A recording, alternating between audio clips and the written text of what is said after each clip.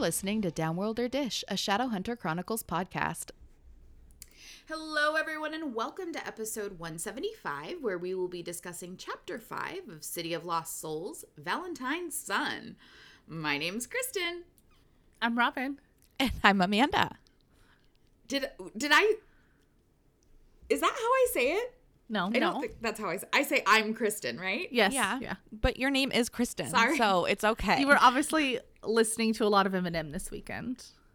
Yeah. What? My name is...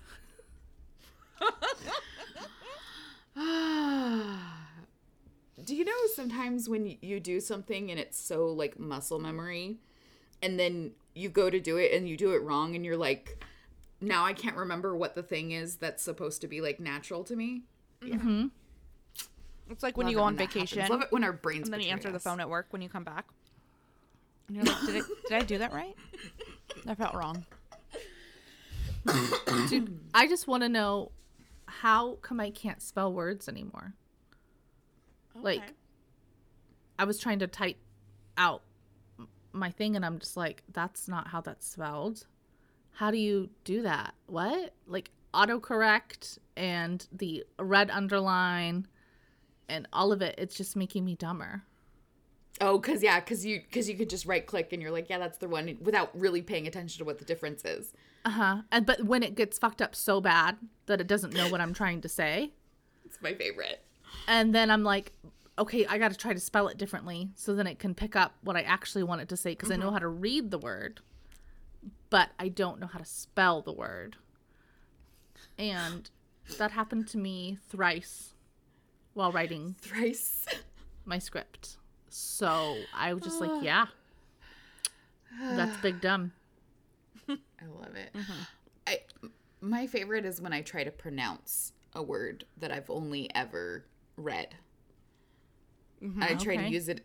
Well, because, like, you know, when you read, you, like, start picking up, like, you pick up new vocabulary or whatever, but I was trying to use the word modelin in conversation, and Jason's like, what the fuck are you talking about? And I'm like, I'm pretty sure that's how it's pronounced. And so I had to Google it and have Google, like pronounce it for me. I love the internet. Dude. Love the internet. I do too. I was trying to figure out what word it was. I was scrolling and I can't figure it out. I'm sure when I say it again, I'll be like, that's the one. I was trying to figure out, I was trying to tell someone where my grandma lived in town. And the people that I was hanging out with are older than me and smarter than me and probably had to look shit up on maps to like actually get places. So they kind of know like main roads and where stuff is about more than I'm like, GPS said to go right, so I went right. And I could not figure out the road she lived off of. And I just stood there going, and then I didn't know her address. Like, I know how to get to her house, but I don't know her address, so I couldn't look it up easily. And then as I was driving to her house yesterday, I was like, territorial! And I yelled it really loud to nobody. That's to great. nobody. Yep, that's where it is. You're like, thanks. If those synapses could have fired, I don't know, 36 hours ago, that would have been great. Yeah. It was Thursday last week. It was longer than that. I love it. And then I was gonna text, be like, hey guys, I figured it out. Nobody cares. Not a damn person was sitting up at night being like, God, I wish she would just tell me the street so that I could go to bed.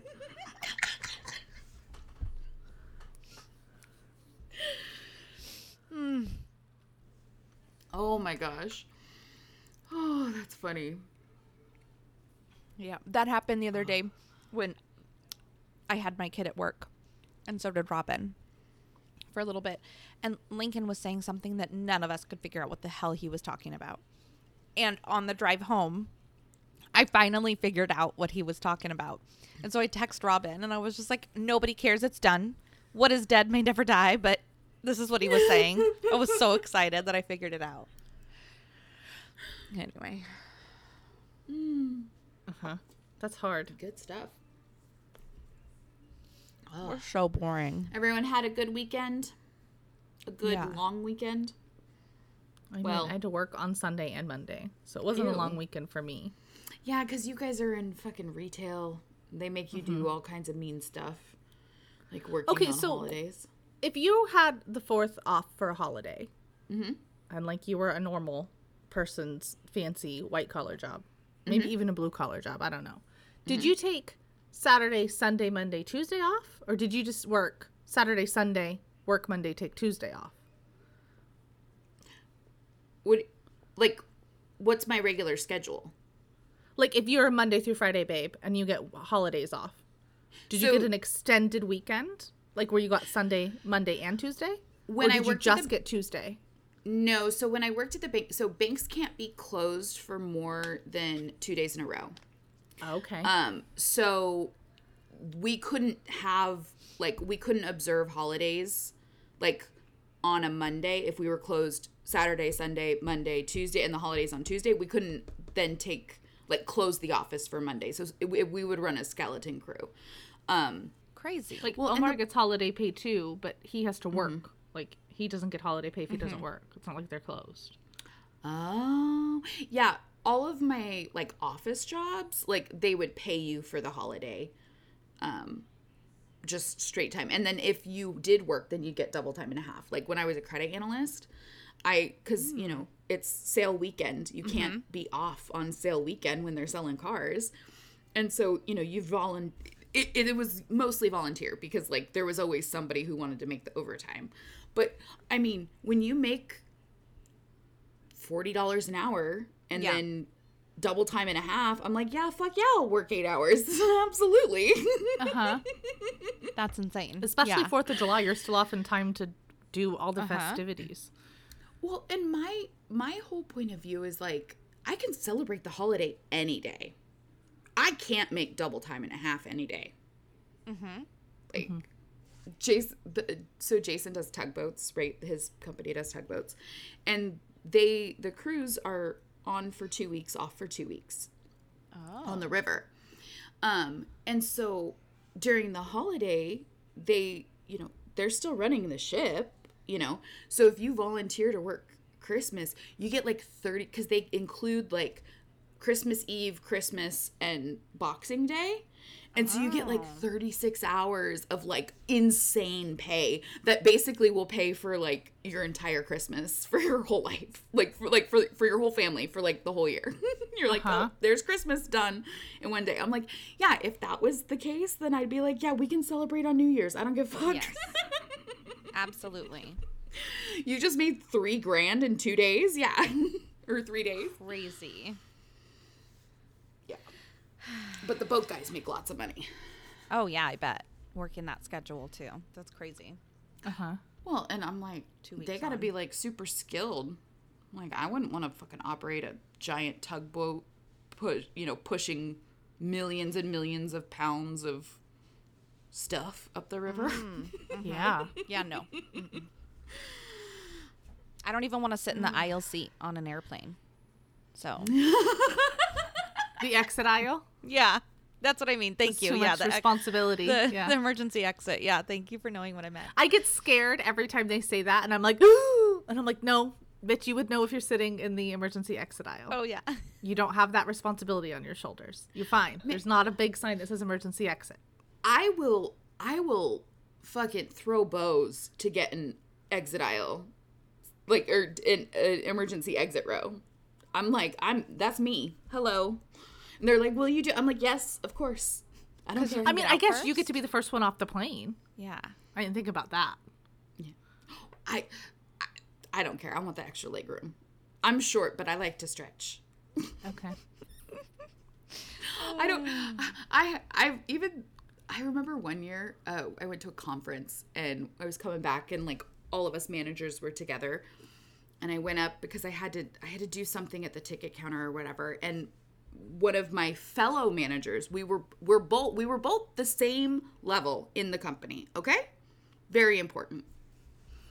So I walk up and he's standing right behind me, and we're talking about something, and she goes, the lady behind the counter goes, oh, well, this is an exit row. Are you old enough? I was like, I am 25 years old. And I am a manager. How old do you have to be? I think you have to be like 15 or something. And she thought that my coworker, my equal partner coworker was my father. And I'm just like, it's so embarrassing. But great. That was really funny. I was like, no. Like, I'm like, I was so taken aback too. Because she's like, are you sure you're old enough? And I'm like, what the fuck? Ma'am. I'm like, I have like a child. Like, I'm a grown ass woman. Dude, I don't get carded anymore except where carding is necessary. I got carded, or not carded. I was asked when I went to the liquor store recently because I don't ever go to the liquor store. And so I always panic a little bit that I'm going to look like a fucking idiot going in there because I've literally only been in a liquor store above the age of 21 probably like 5 times. And so, because when I drink, it's just if I'm going out and I'll get a drink or whatever. Right. Anyway, so I get to the counter and the guy goes, are you 20? You're 21, right? Or something like that. And I was like, unfortunately, yes. And he goes, okay, that was the right answer. And I was like, wouldn't the right answer just be asking for my ID? Jerk. Make me feel sad. I'm jogging too. Oh, I did it. Oh, Amanda, why are you deep throwing your mic? I don't know. Why wouldn't I? Why not? I'm keeping that in.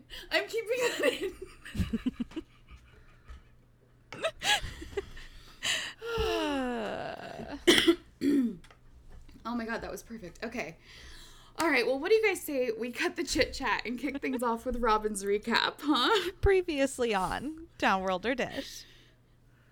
Our main characters are huddled up discussing what Clary saw between Jace and Sebastian and are putting the facts on their teenage scales of justice.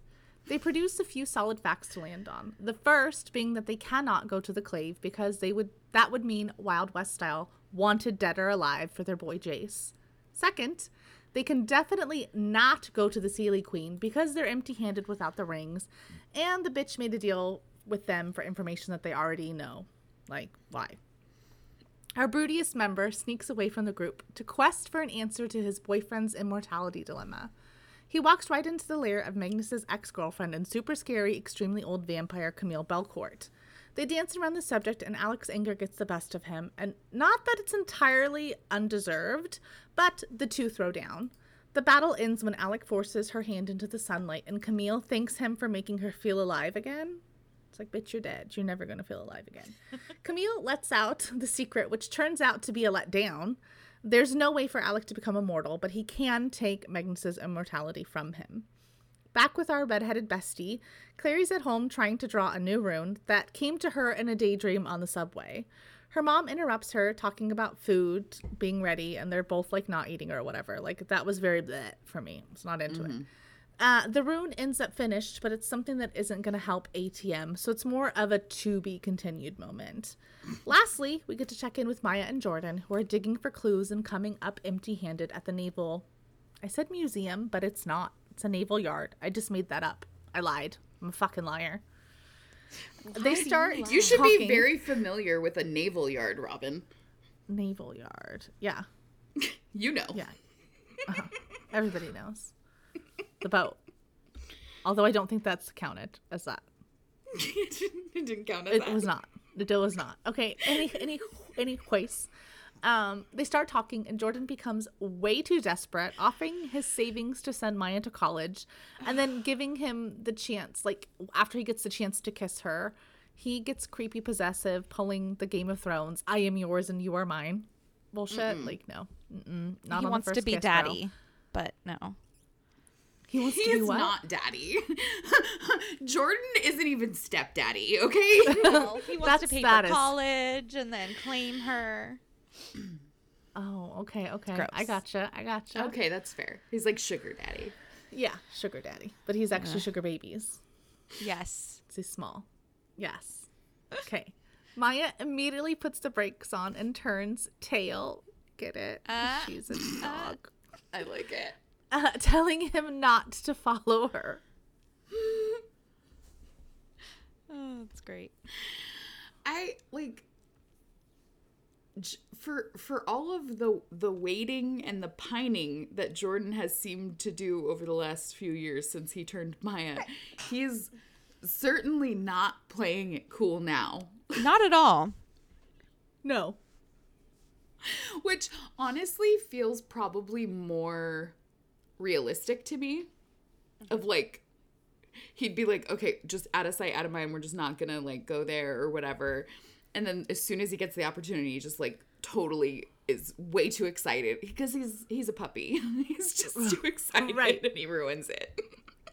Like, this is why we can't have nice things, because you know, you want to play, but then your tail starts wagging and you knock over the vase, and then now we can't have nice things. My kid knocked over a plant at my grandma's yesterday.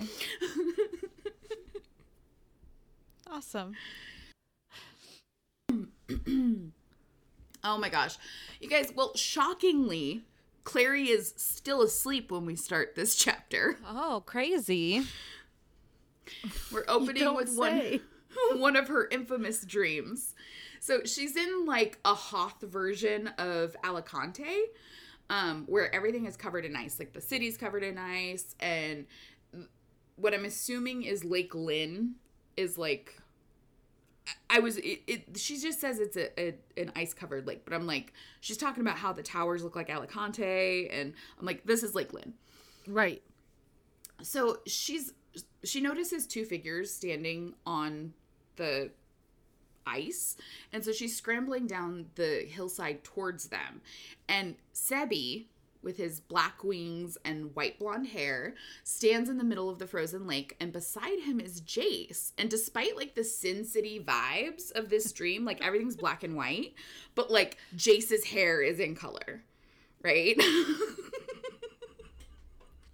Because it's Did golden. you also picture him, like, instead of his hair, I just pictured him with red lipstick on. It specifically says hair, but that is not where my mind went. I feel like we've talked about this before, but the same thing, it reminds me of that thing on Happy Gilmore where the grandma's in white. Yeah. Or, you know, the happy, the hell and the anyway. Go to your happy Everybody place. Knows. Thank you. You know what I'm saying. God, I'm glad I forgot about that movie. Every time I'm reminded that Jace has curly blonde hair, you die a little inside. Ignore it. Yeah. Mm-hmm. I don't like that it's curly. I'm like, no, that's a no for me. And I don't even love that it's like golden blonde. I'm like, meh. It's not my thing. The character, the person, I guess, on the, I don't have my book in front of me, but on the cover that I have is, I think that's a pretty good one. I don't know. I like that example. It's not curly. It's like wavy. It's like wavy. Mm. Yeah. Yeah. Mm-hmm. Well, because when I think of the way the curls are described, it's like he used a flat iron and then didn't brush the curls out. Like he looks like ringlets. Yes, like ringlets. That's what. And then I can't get it out of my head. So that is specifically why I'm not into the curly description. Tousled, wavy. Yeah. Ringlet even would be better if it's described more as like a tight, just not. See, here's the thing. It's not that I have a problem with curly hair. It's that if you have curly hair, I want it to be dark. That too. Okay. It's the blonde. It's the combination of blonde curly hair, because I know the way she describes it, his hair is like longer, and I'm like, if it was curly and like short on the sides and the back and like long and floofy on top, okay, I could get with that. It's the idea that he like basically has like a little creepy mullet.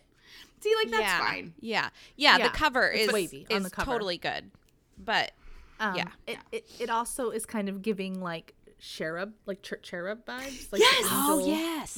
Mm-hmm. Yes, it is. Then it kind of gives me like 1700 vibes, where it's just the like like it's a pin roll up, which would match the founding fathers' ponytail. So maybe we've come full circle. Okay. Right. Mm-hmm. I like this. Oh my god. Okay. Wow, that was a long diatribe about Jace's hair. So Jace turns, and he sees her, and, like, these giant white wings spring from his back. And I think he, like, flies over. It doesn't really say. It's just, like, suddenly he's there. But I'd like to envision that he, like, takes a running start through, because he's in the middle of the ice and she's on the edge. So, like, he takes a running start and, like, flies to her, you know? Oh, I was thinking, like, a power jump. Oh, that would have been way cooler. Yeah. Mine is just like a Naruto, like, run and then, like, take off. Okay. This is way less cool.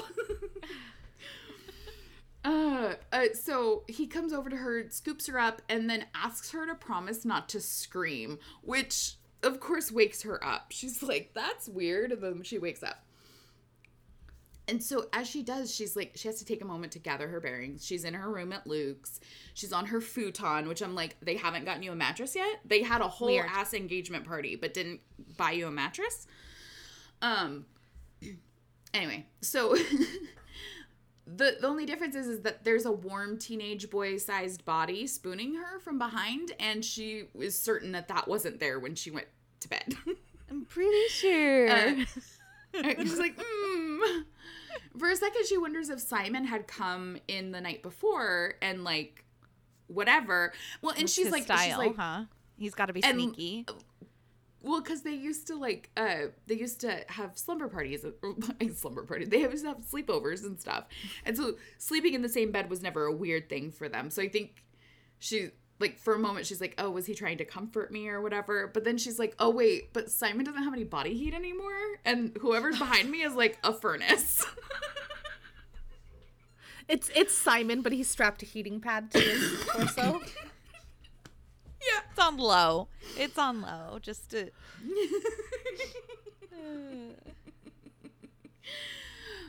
PSA, so, you're not supposed to sleep with the heating pad on, just so you know. Right. Yes. Don't do that. Don't burn down your house or give yourself, like, really bad skin burns. Yeah. So, turning over, she finds Jace staring down at her like he's starving and she's a steak dinner, which is not exactly comforting to Clary, because she's like, he's looked at me like he wanted me before, but this is more intense and a little bit unnerving. Mm-hmm. I'm like, okay, I got you. At least Clary's, like, survival instincts are starting to kick in finally. Like, it was a bit of a delayed reaction, but I'm thinking they're starting to connect things now. Before she has a chance to say anything or scream, as he's asked her not to do in her dream, he covers her mouth and pins her on the bed, and tells her he's not going to hurt her. Which, like, don't you just love it when a man's actions and words match up so well?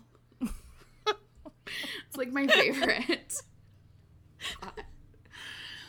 So Jace threatens to disappear if she starts yelling. Like, that's how he's going to cajole her into, like, whatever. And so he convinces her, at least momentarily, to give him the opportunity to explain. But then he doesn't explain.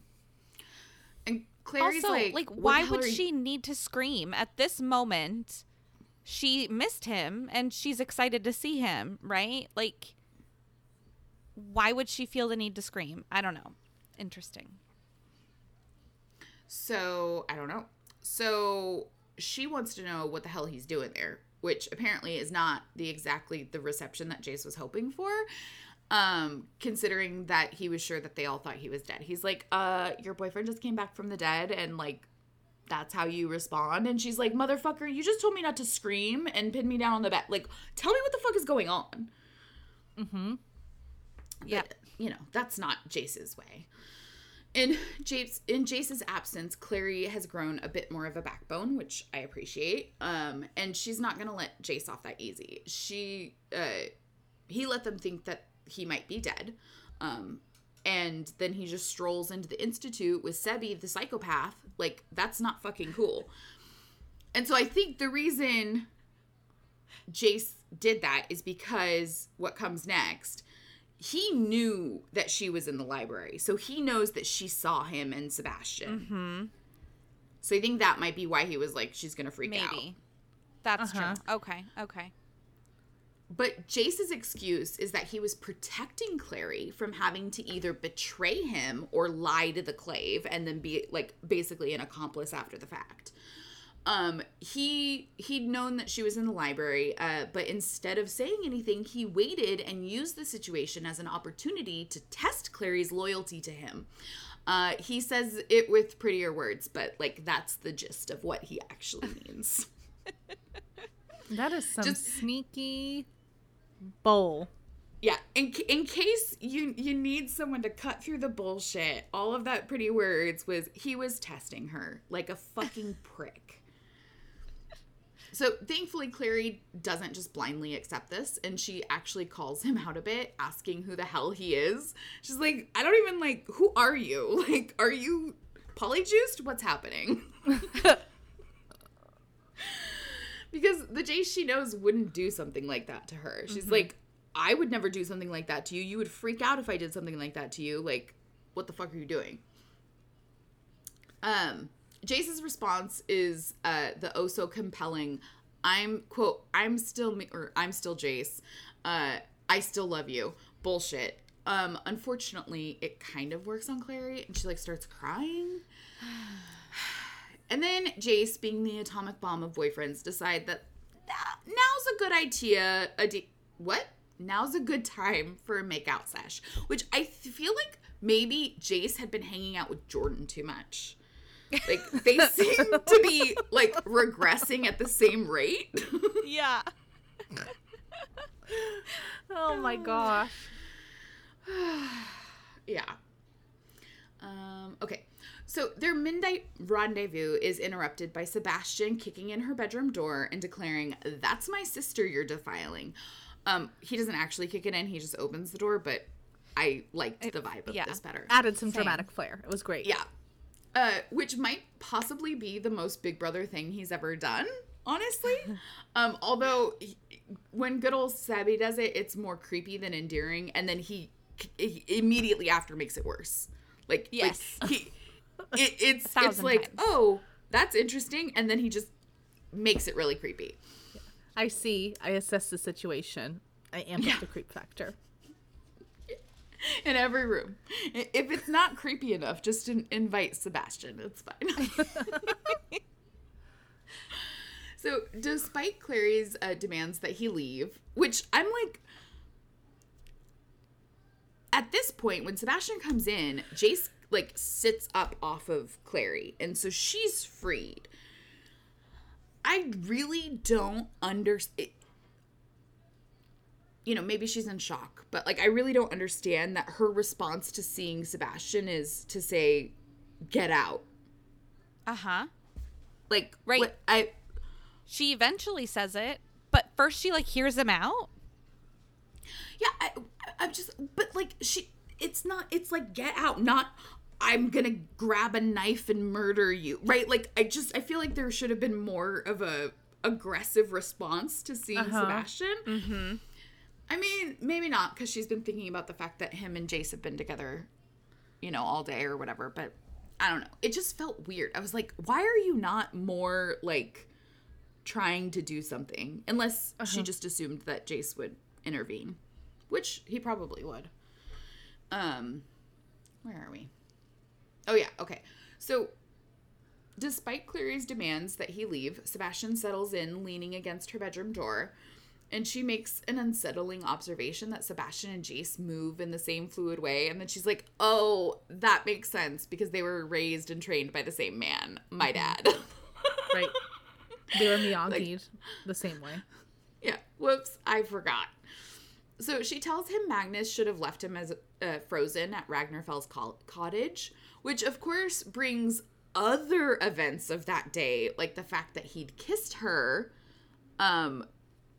when he knew he was her brother, by the way, which is totally and completely different from the situation with Jace from book 3, because with Jace, they both, quote unquote, knew that they were siblings and decided, like, fuck it, right? Like, she's like, it's creepy because, like, my brother kissed me when I didn't know he was my brother.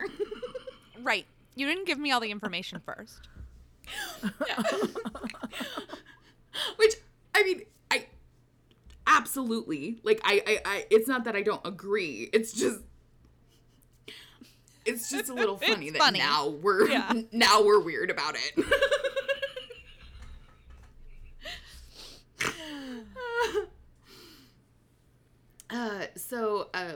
Okay, so Clary makes note of the fact that Jace doesn't seem bothered by Sebastian's reference to their kiss, and he's like, we should do it again sometime. And she's like, whoop.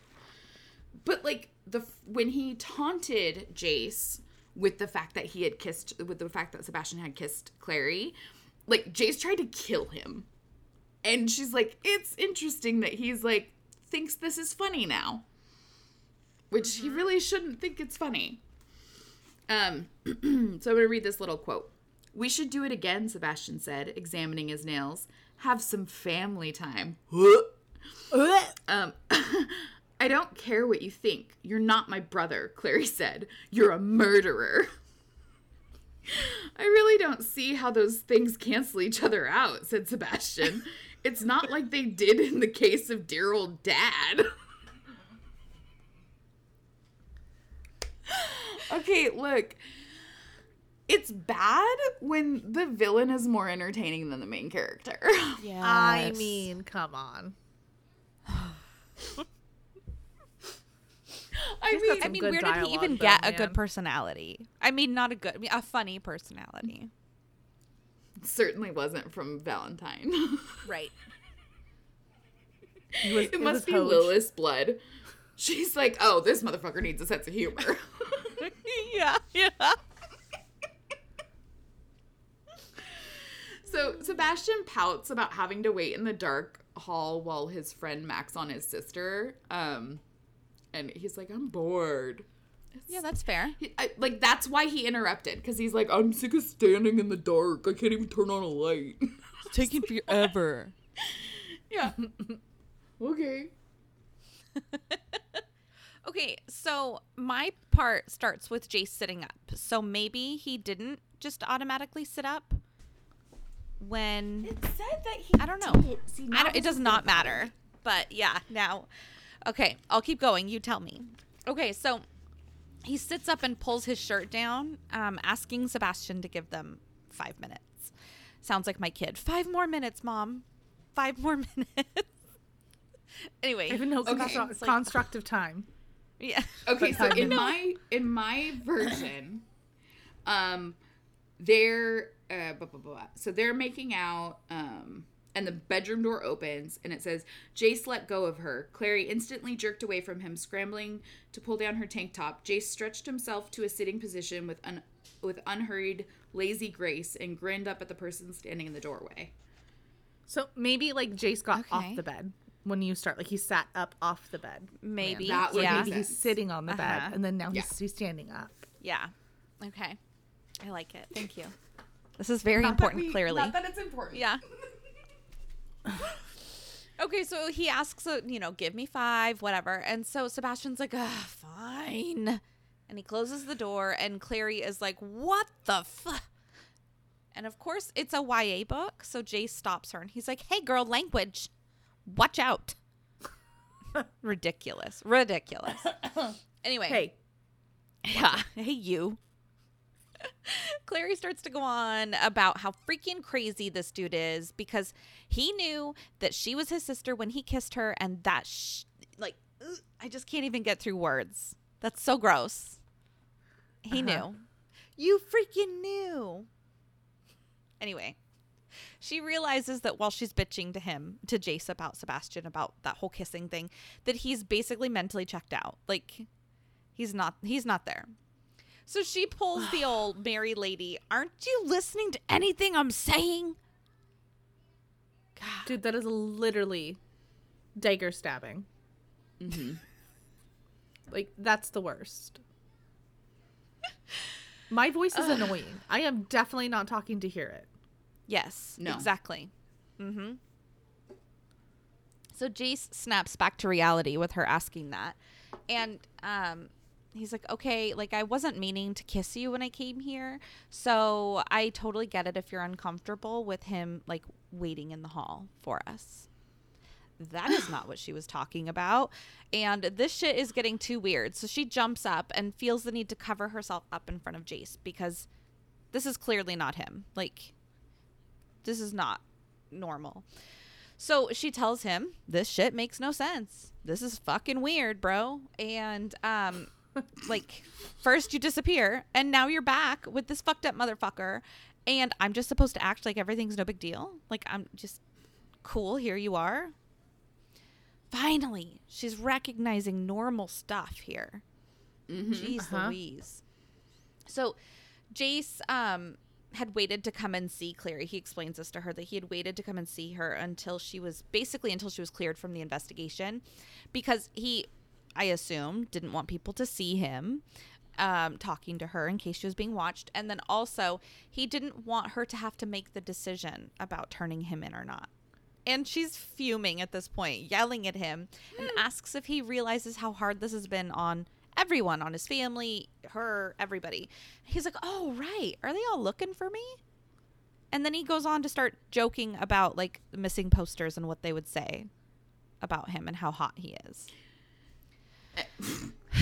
Well, and what doesn't make sense is, like, the easiest, simplest, and more, honestly, more believable answer would be, I couldn't let you know because I knew you were going to be tried by the mortal sword. Mm-hmm. And then it's not about I'm testing you, but, like, of course he's not smart enough to think about that. Whatever. That's fair. Well, and we need that creep factor up there a little bit for the story, right? Yeah. Yeah. We have to be able to recognize that this is not the normal thing. Yeah. So, she is totally done. She's not jumping into these jokes about calling him hotcakes or whatever it was that he was joking about would be on his missing poster. So she tells him to get the fuck out. And Jace decides to shoot his shot, though, and he tells Clary that he wants her to come with him. Like, she wants you to leave. Now's a good time to ask her to come with you. Fucking idiot. Yeah, I'll go. But will you come with me? Right. He's like, I'll explain everything to you. Just come with me. And she reminds him the last time she agreed to go with him was at that Ironworks party. And obviously she ended up, I don't remember what she said, cold and dead or something. I don't know. Like, she was just like, bro, look at what happened last time. And he defends himself. He's like, that wasn't me. That was Lilith. So, like, this is me. No big deal. And he also adds that this time he is bound with Sebastian. And I quote, cut him and I bleed. Plus, Sebastian has a plan. So, like, everything's fine, girl. Just come with me. Calm down. Yeah, no big deal. That's what she wants to hear. Calm down. Yeah.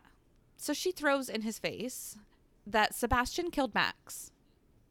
Like, hello, snap back to it. He killed your brother. But Jace just chalks this up to an accident and says that Sebastian is just as much his brother as Max was. He called him, like, collateral damage, right? Yeah. And then he continues to defend Sebastian, adding that people get hurt during war and sometimes there's collateral damage. Yeah. Oh, yeah. So sorry, I didn't even read ahead. I was no, just you're like, fine. Bro. Yeah. What? That was planned out, cold-blooded. Like, it was not collateral damage, bro. Even then, that's not an excuse. I'm not saying that's an excuse for Max, but even then, I'm just like, bruh. No. It's insane. So Clary cannot believe what she's hearing. Like, I don't think any of us can, obviously. She's like, what the fuck? This is crazy. And he continues to try to tries to convince her to listen to this plan. Just hear us out. And I'm like, these are fire flags. They're not red anymore. They are literal fire. He's just, like, waving a stick of fire at her. That's the title of this episode, is Fire Flags. Fire flags. You know what? That would make a good sticker. Sticker. So suddenly there's a scream and the sound of breaking glass Clary can hear from the other room. And obviously she puts together that it's Jocelyn seeing Sebastian out in the dark hall, I guess, because she was, like, getting a glass of water or something. Oh, so my God. Could you imagine? Right? This poor woman, this psychological torture of that, because like she's so been thinking about her son for the like however long it's been, what, 6 weeks, I don't know. 2 weeks, Right. Who knows, A day, who knows. but like, could you imagine I imagine she woke up from a bad dream and walked out into her hall to get something to drink, and then she sees her grown demon son, like, a person in her house, woman, and then realizes who that is. Yeah. No. Crazy. So Clary darts out of the room, not only to get away from Jace, but obviously also to like check on her mom, get in on the chisme. There's a list of reasons why you would go, right? So she walks into Jocelyn addressing him. She calls Sebastian Jonathan. But he's like, I go by my stolen name of Sebastian now. I didn't want to keep that dumb name that you and dumb old dad gave me because you guys both betrayed me. So I don't want it. I made up my own name now, which we're all grateful for because none of us wanted to call him Jonathan anyway. And do you think he went by Jonathan? That's too long, right? I mean, I guess I know a guy named Jonathan that actually goes. Listen, Jonathan would have given us better nicknames. That is very true. But yeah, I mean, I guess they weren't thinking about us. There's just too many. There's too many Jonathans. Yeah, that's fair. Yeah. When they called him Sebastian for so long, it would get confusing. So, anyway, she says to him that. Oh, sorry. I didn't understand what the fuck I was saying here. So she says to him, but also kind of like to herself, that she had seen his. She's basically, it sounds to me like she's almost whispering this. Like she can't believe she's seeing him right now. She saw his burned bones turn to ashes. Like, how are you here right now?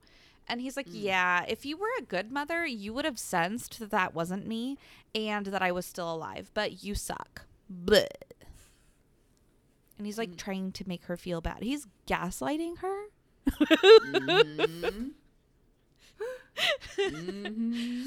Okay, so then he asks if she's even a little happy to see him. Aren't you even a little happy to see your son? And obviously he's being sarcastic, facetious, whatever. But like, I feel like there has to be a part of him that wants her to say yes.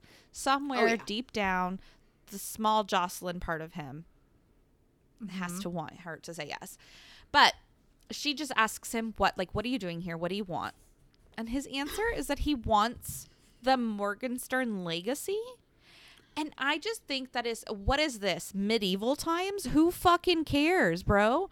You don't actually care, right? He's just doing this just to get back at people at this point, right? Like, she's like, the Morgenstern legacy is like blood and evil, and that's what he is. So yeah. Anyway, he couldn't like be the truth. He's like, look, I want to be sassy, sarcastic, and have my revenge. That's what I want. Yeah, I mean, it's like when you see in evil movies where the villain just wants everything to turn like Scar from The Lion King. He just wants everything to be like dark, and like, who wants to live like that? Is that what all evil villains want? That's why Sebastian's here. He just wants everyone to turn to mush. Like, you want to eventually starve to death because there's no food left in the Pride Lands? Like, get out of here, bro. Exactly. Thank you. Well, if it isn't the consequences of my own actions. I'm so hungry. Well, you did this to yourself. Duh. Okay. Anyway, so she tells him that if he leaves now, she won't report their visit to the Clave. And by the way, the Clave would kill both of them, obviously, including Jace, since Jace is cooperating with Sebastian. So, Clary kind of recognizes what's happening here, and I think she steps in between Jace and Jocelyn, I think is what I remember. And so then Jace decides to ask Jocelyn if she cares if he dies. Why are you stepping into this? This has nothing to do with you, bro. She was just saying that you guys would both die. Leave this alone. Seat. Yeah. Mm-hmm. So I'm going to read this part because it's sad. And she says, I care about what it would do to my daughter, said Jocelyn. The law is hard, too hard. What has happened to you may be undone. Maybe it can be undone. Her eyes move back to Sebastian. But for you, my Jonathan, it's much too late. Is your heart broken? Completely shattered? Like this poor woman. She just, my Jonathan, that really got me. I don't know. It's just so sad. So she's obviously tearing up, and she reaches for a weapon when Sebi asks if, are you looking at me like that because I look like my daddy V-Tang?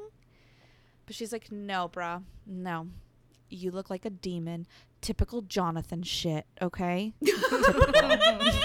Classic Jonathan. Exactly. She says, like, basically, you look like a demon just like you did the day you were born. So, and she apologizes to him for not killing him when he was born because he sucks at being a person. And then she comes out like Uma Thurman in Kill Bill, which I've never seen, but that's what I imagine she did, with this big ass sword. And she goes at him. She's like, bring it on. Well, and this is the first time, I mean, I think Jocelyn fought in the war, but we didn't see her fight, right? Right. Yeah, she was matched with what's his face, Luke, Luke. Yeah. It was implied that she fought, but we didn't get to see it on page.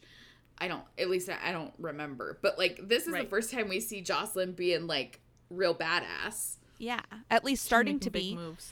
I imagine that her runes probably aren't as what's the word? Potent.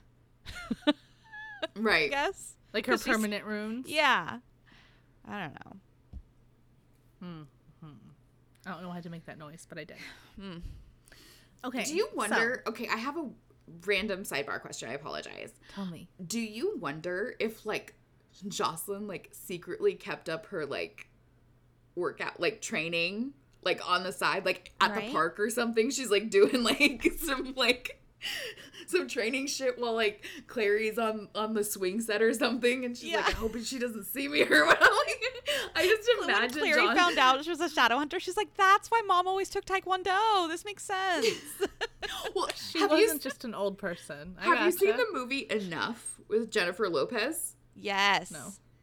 Okay, so it's a good movie. The concept is she's an abused wife, and she fakes her death, takes her child, and gets GTFO, and then her husband finds her, and so then she like trains to like kill him because it's the only way she'll escape him.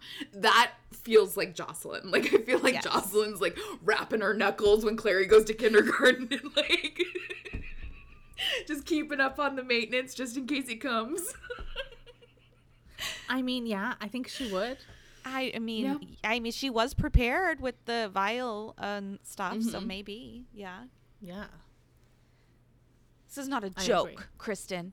She practiced hard. She trained. Oh my God. Okay. So, Sebastian taps into his inner 1999 and channels Scott Stapp and is like, with arms wide open. He does. He just leaves his arms up, and I'm imagining he's wearing a black trench coat, even though I don't know if he is or not. And then he tells his mama drama to take her best shot and commit filicide. I won't stop you. And Jocelyn's like, bet. Period. It was an entire sentence. Bet. And then she moves super speed to point the knife directly at Sebastian's heart. And in true evil maniac fashion, Sebi eggs her on to do it. Quote, "You could have killed me when I was born, but you didn't." His voice lowered. "Maybe you know that there's no such thing as unconditional love for a child. Maybe if you loved me enough, you could save me."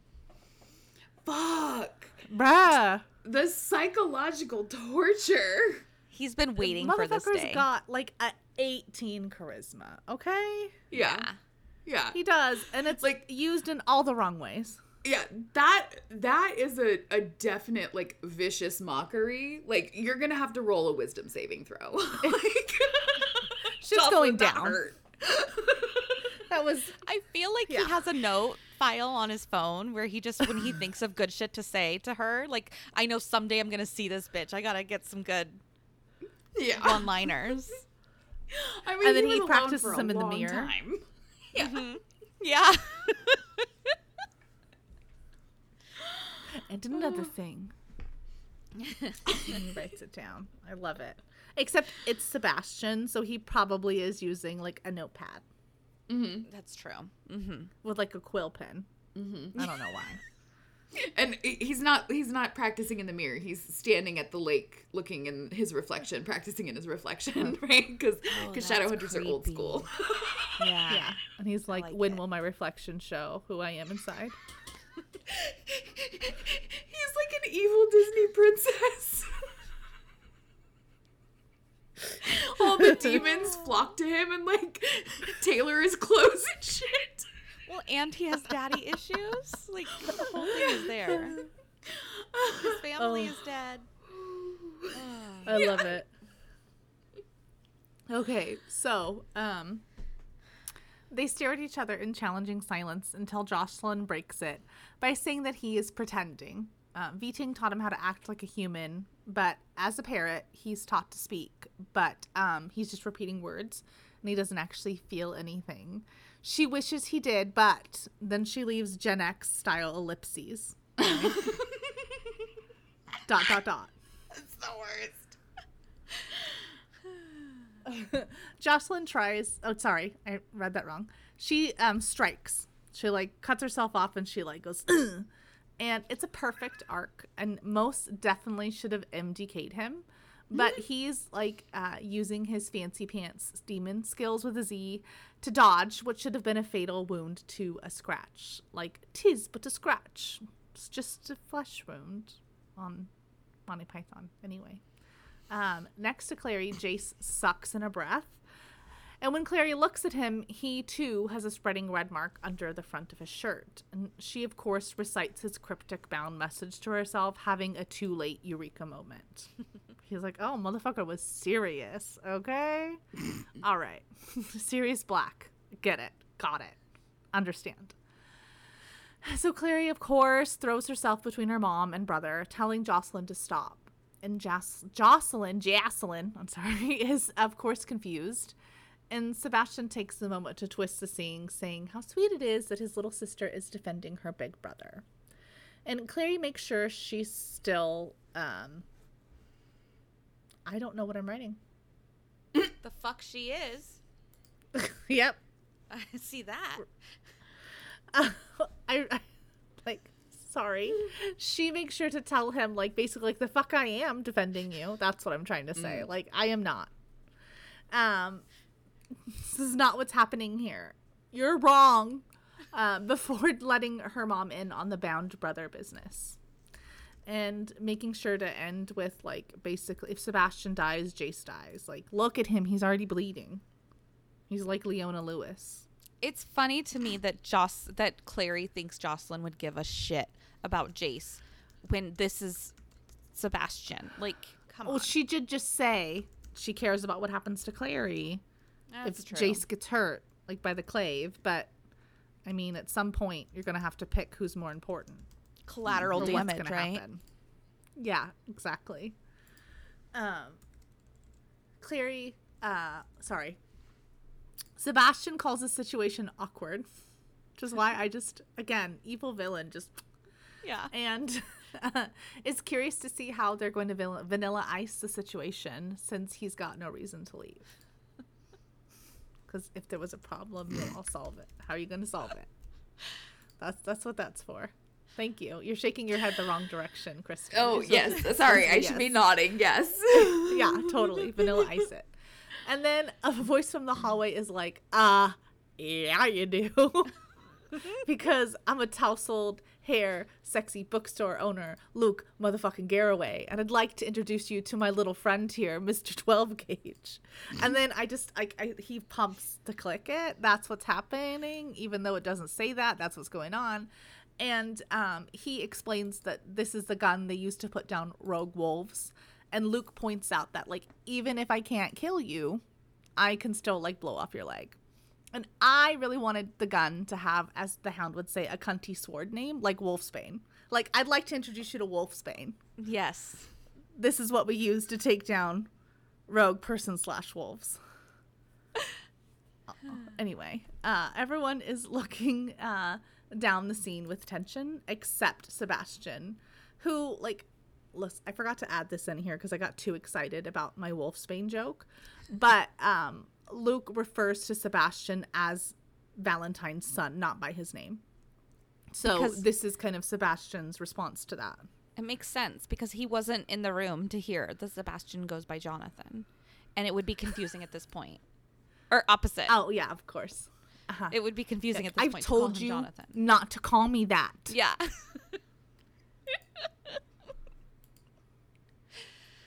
So he's gonna wear a name tag. Sorry. Hi, my name is Sebby. Sebastian. He has like a lanyard. He's like, I need to get this laminated. And then he just has a crab pin. Mm-hmm. From The Little Mermaid. Okay, so Sebastian still has his cool arrogance going on. And he asks Luke if Vitang's son is how he thinks of him.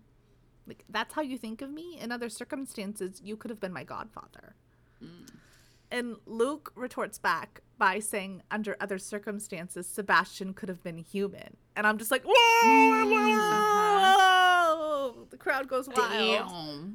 Damn, exactly. And Sebastian, in his typical, like, bully / antagonizer, all he can do is launch off Luke's sick-ass joke by saying, like, same for you, person / wolf.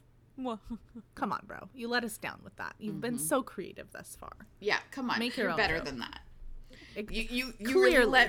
You really let Luke shake you with that? Like you haven't been called inhuman before? Come on. Mm-hmm. I right. know. Like, you can't bring Luke down with a dog joke. Like, he's heard them all. Do you think it's because Luke is like a dad to Clary and he sees that the way, like, Luke is the dad that he always wanted but never could have? He's jelly. Mm-hmm. Mm-hmm.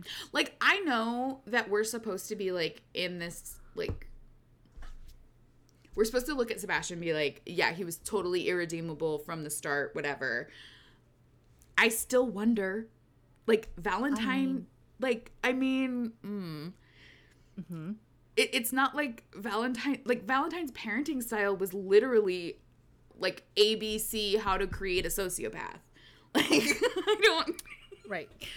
And I don't know. I just feel like maybe if there was a little bit of nurture, I mean, he probably still would have been evil, but maybe not so evil.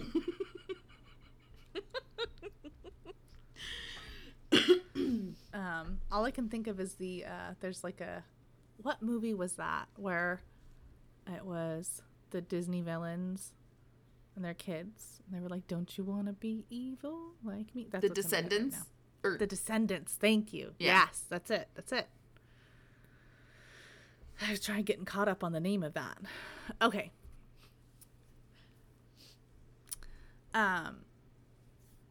Luke has a shotgun, okay? And he starts sighting it down the scope, barrel, whatever. And Clary yells at him to stop, but Luke's finger tightens on the trigger. And then Jace is like, bring the action, and launches next to Clary. Like, this leap, by the way, described is like insane. He like launches next to Clary, like throws himself over a couch, like, and I don't know. He does like a handspring off the back of the couch and like like that. I'll like he's gotta be cutting some, like, maybe he's got diver hands, you know, where he's like cutting some air or something. I don't know how that happened. His blonde curls trailing in the wind. He's got rocket boots on.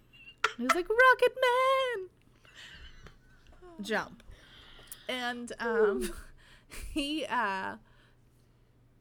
takes, like, he knocks into Luke just as the gun goes off.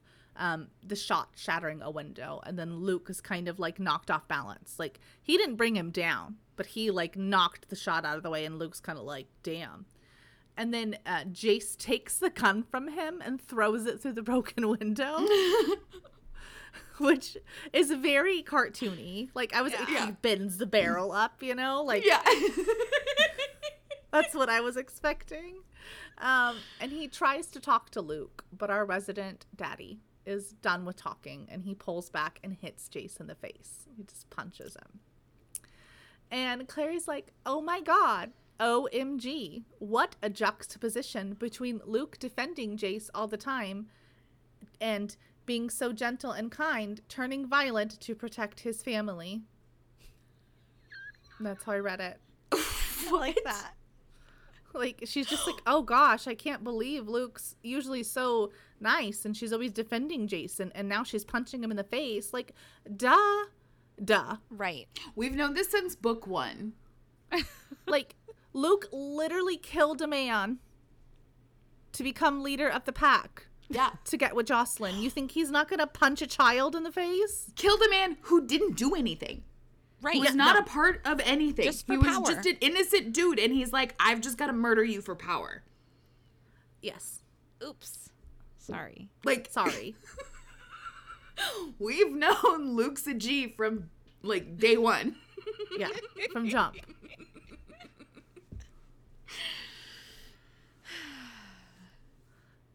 And it's like she didn't even see that meme we made. He attacked. He's the leader of the pack. Like, sheesh, woman, what are you even doing with your life if you're not liking Downworlder Dish's Instagram page? Who are you as a person? With our shitty photos. See Luke from Gilmore Girls' face on a wolf. Who are you? It's like we don't even know you anymore. Know who you become. You're not my Clary. Sorry. Anyway. My Clary would never do that. Okay. So Jace is obviously taken by surprise from the punch, and he wasn't prepared for the blow, and like that's why he is thrown into the wall across the hallway. And Sebastian just drops his facade, and he snarls at Luke like a high fantasy protagonist. Okay. There's a check mark of things you have to do, and one of them is snarling at your enemies. He's got it. We're getting there. And Luke tries to move out of the way, but Sebi is the fastest fighter Clary has ever seen. It would be PHT. He's the fattest fighter. It's about that time frame, right? When you would he's dope. The mental image that gave me. I saw the baby fat cat. Because now I can only see Sebastian with puffy nipples. Oh. That escalated quickly. No, you don't have to. Amanda, you know what I'm talking about.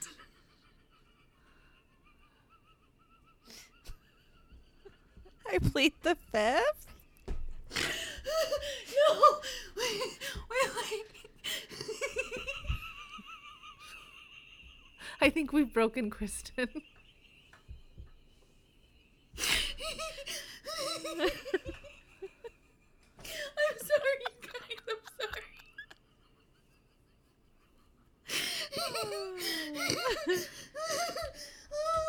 Robin.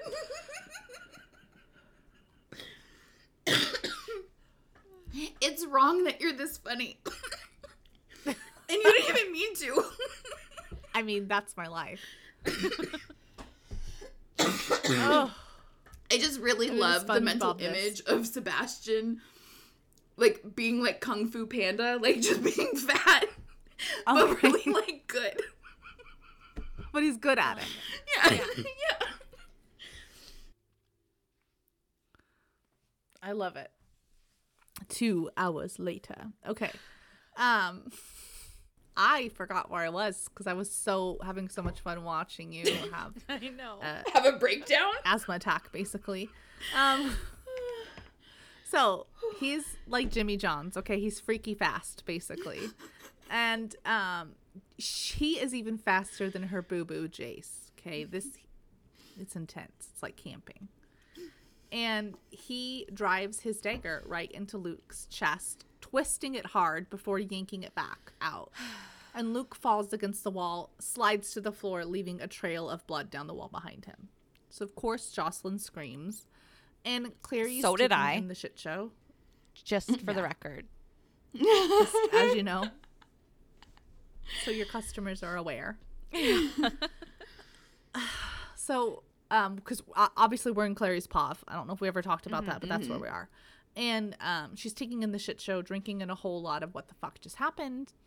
And Sebastian raises the dagger again. And Clary, like, flings herself at him, trying to knock him off balance. But she's basically, like, rolling a 2. Okay, he didn't move, but he at least dropped the dagger. Like, it was a strength check. Nerd. She rolled poorly, so did he. Yeah. Thank you. And then this is a quote, Nago, that I'm going to read to you. He turned on her. He was bleeding from a split lip. Clary didn't know why. Not until Jace swung into her field of vision and she saw the blood on his mouth where Luke had hit him. Like, really, girl? Does this just further show, like, she's got tunnel vision for Jace so bad. Her mind can't figure out what's happening unless it directly correlates to Jace being hurt. Like, it's not one-sided. They're bound together. I don't know. You already said this. Like, don't you remember? 7,000 times. Yeah. It's not. It hasn't been that much. He already got slashed by Jocelyn. And then Jace got, so it's like, oh, because Jace got hit. She didn't think the thing, like, maybe she thought it was one-sided with, like, only bad things happen to Jace. I don't know. That's not what bound means, bitch. Okay, so Jace yells out, enough, and then grabs Sebi by the back of his jacket, saying that, so maybe he is wearing a trench coat, saying that this is not the reason they had came. It's not why we're here. And Sebastian tells Jace to let him go, but Jace is basically like, no dice, bitch, and looks at Clary, and then his lips shaped words that she couldn't decipher, and the ring on Sebastian's hand flashes silver, and they poof into thin air. And just as they vanish, a metallic streak shoots through the air where they had been and struck itself into the wall. And it's Luke's sword that I can't pronounce. And Kinjal. And just so y'all know, Mama Bear Jocelyn doesn't come to play. Baby. She is done. No, she pulled a Bellatrix. Yeah. Oh, yeah. She is... So Clary turns to look at her mom. Like, I think she's mad at Jocelyn for throwing the, like, she's like, bitch, didn't I tell you if you kill them, if you build it, they will come? Okay? Did you not know? Not to mention, like, well, I don't know. I was like, it's not like she thinks that she can does she really think she could take on Sebastian and Jace? Like, that's silly. Even though you're trained. But then I was like, no, every mother thinks that they can take out their kid. No matter how big they get. I was like, that's okay. I think it's just kind of her last ditch effort. Like, I'm not going to let you slime away from paying for what you've just done, you know? Yeah, I mean, crazy. I don't know. And I'm reading between the lines here on Clary's reaction, I think. But that's just, I have this feeling that she's looking like, why is she turning to her mom at this moment? Like, clearly, so Jocelyn is making a beeline to, like, her hubby-to-be. Like, she's going over to Luke, who was just fucking stabbed and is on the floor. That's what she's doing, ma'am. That's what you should be doing, too. Anyway. Clary starts to ask, like, so Clary comes over. Jocelyn's with Luke. Clary makes her way over, and she starts to ask. And it sounds like she's going to say, like, is he dead? That's, but she's cut off. Jocelyn cuts her off. And telling her, like, basically this dagger was silver, thus negating the fast healing powers that he should have from lycanthropy, okay? It's not going to happen now. And I know, listen, I am aware that I've quoted 3 times thus far, but the last one was just kind of be an a-hole, and this one I think is actually important, so I'm gonna quote you one more time. Okay. Clary saw with relief, if shallowly. Oh wait, I started quoting that at the wrong spot. So I'm just going to tell you, she can tell that Luke is breathing. If shallowly. Okay. Sorry. Gotcha.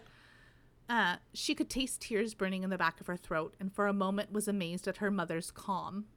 But then this was the woman who had once stood in the ashes of her home, surrounded by the blackened bodies of her family, including her parents and son, and had gone on from that. Like, yeah.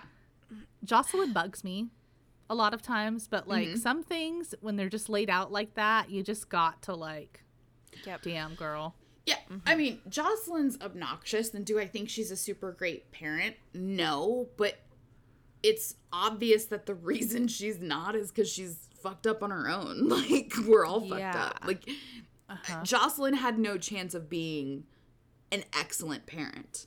She really didn't. Like, there's no way. She's with all the trauma and not being able to actually, like, process it and not having a super great support system. She only had Luke.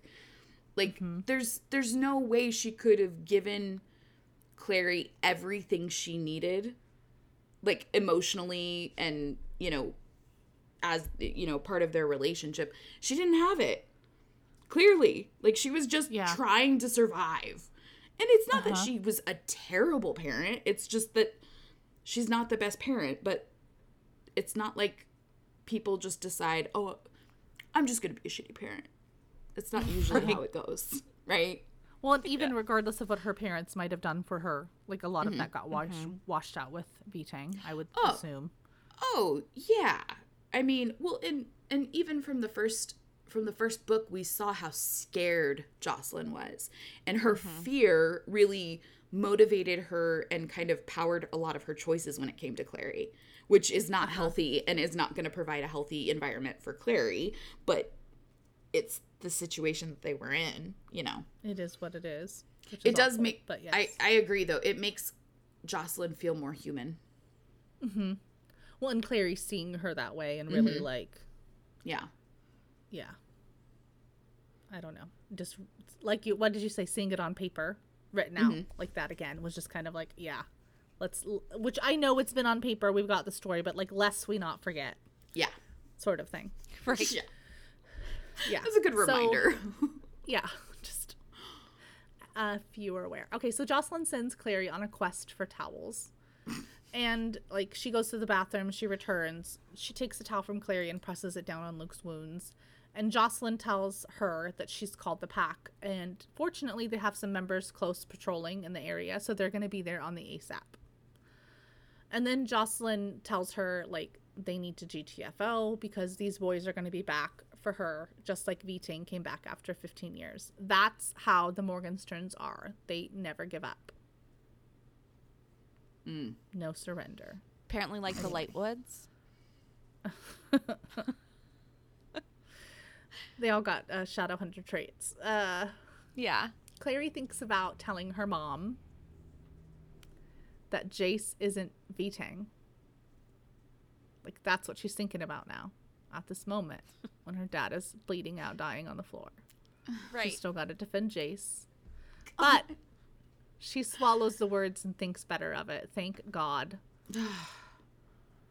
Thank goodness. Yes. Jeez Louise, I'm getting into this with you right now, girl. Get your priorities straight just for a moment, would you please? And so she thinks to herself how she would really like to hold Luke's hand and tell him everything is going to be okay. But then she thinks about, like, what she was doing in the bedroom with Jace, and she's like, this is all my fault. Internalized penance, anyone? That is appropriate reaction. That's what we should do. Do you want a side, a scoop? And Jocelyn interrupts Clary's spiral by telling her to, like, go pack a bug-out bag because they're not coming back to this house. Get what you need. We will not be back here. That's the part that got me about, like, pack what you think you'll need, but only what you can carry. Like, that's what she did when she left Vitang. That's just, awful. He's still getting to her even while he's gone, basically. Yeah. Well, yeah. Well, and imagine how, like, Jocelyn's like, it never stops. Even when he's gone, it never stops. Yeah. Right? Like, I thought I was free. Yeah. I'm tired. Fuck yeah. She's like, God, I really wish I would have smothered him. Fuck, it would have been so much easier when he was a baby. I just can't even imagine how irritated I would be with Clary in this moment. Like, I don't know. And I guess Clary didn't say anything out loud. We're just in her POV. But just the fact that she's trying to defend Jace's honor, basically, and not being V-Tangs when all this is happening with Luke. Like, Jesus. Well, there's a moment that I didn't put in here, but we can talk about it now for a second, where she's just like, oh, my mom hasn't mentioned anything to me about why Jace came out of my bedroom or whatever. Yeah. Of course not. When would she have time? I know that you think the moon and stars and universe revolves around you because you're at that age where you think that that's the case. But, like, this person is a person. And I know you had a breakthrough about it because you just had this moment where you're thinking, like, oh, my God, my mom did all these, like, crazy things with her life. But, like, she's not worried about that right now, or about you, or about Jace, or anything else. Like, Luke is dying. Come on, woman. Yep. Child. Girl. Yeah. Child. Brat. Just kidding, kind of. Yeah. Anyway, well, I guess we'll find out if she does give her the business about it next week when you've read chapter 6, No Weapon in This World. Okay. And for behind the scenes content and the latest updates, check us out on Instagram at Downworlder Podcast. We will see you next time. Bye. Bye.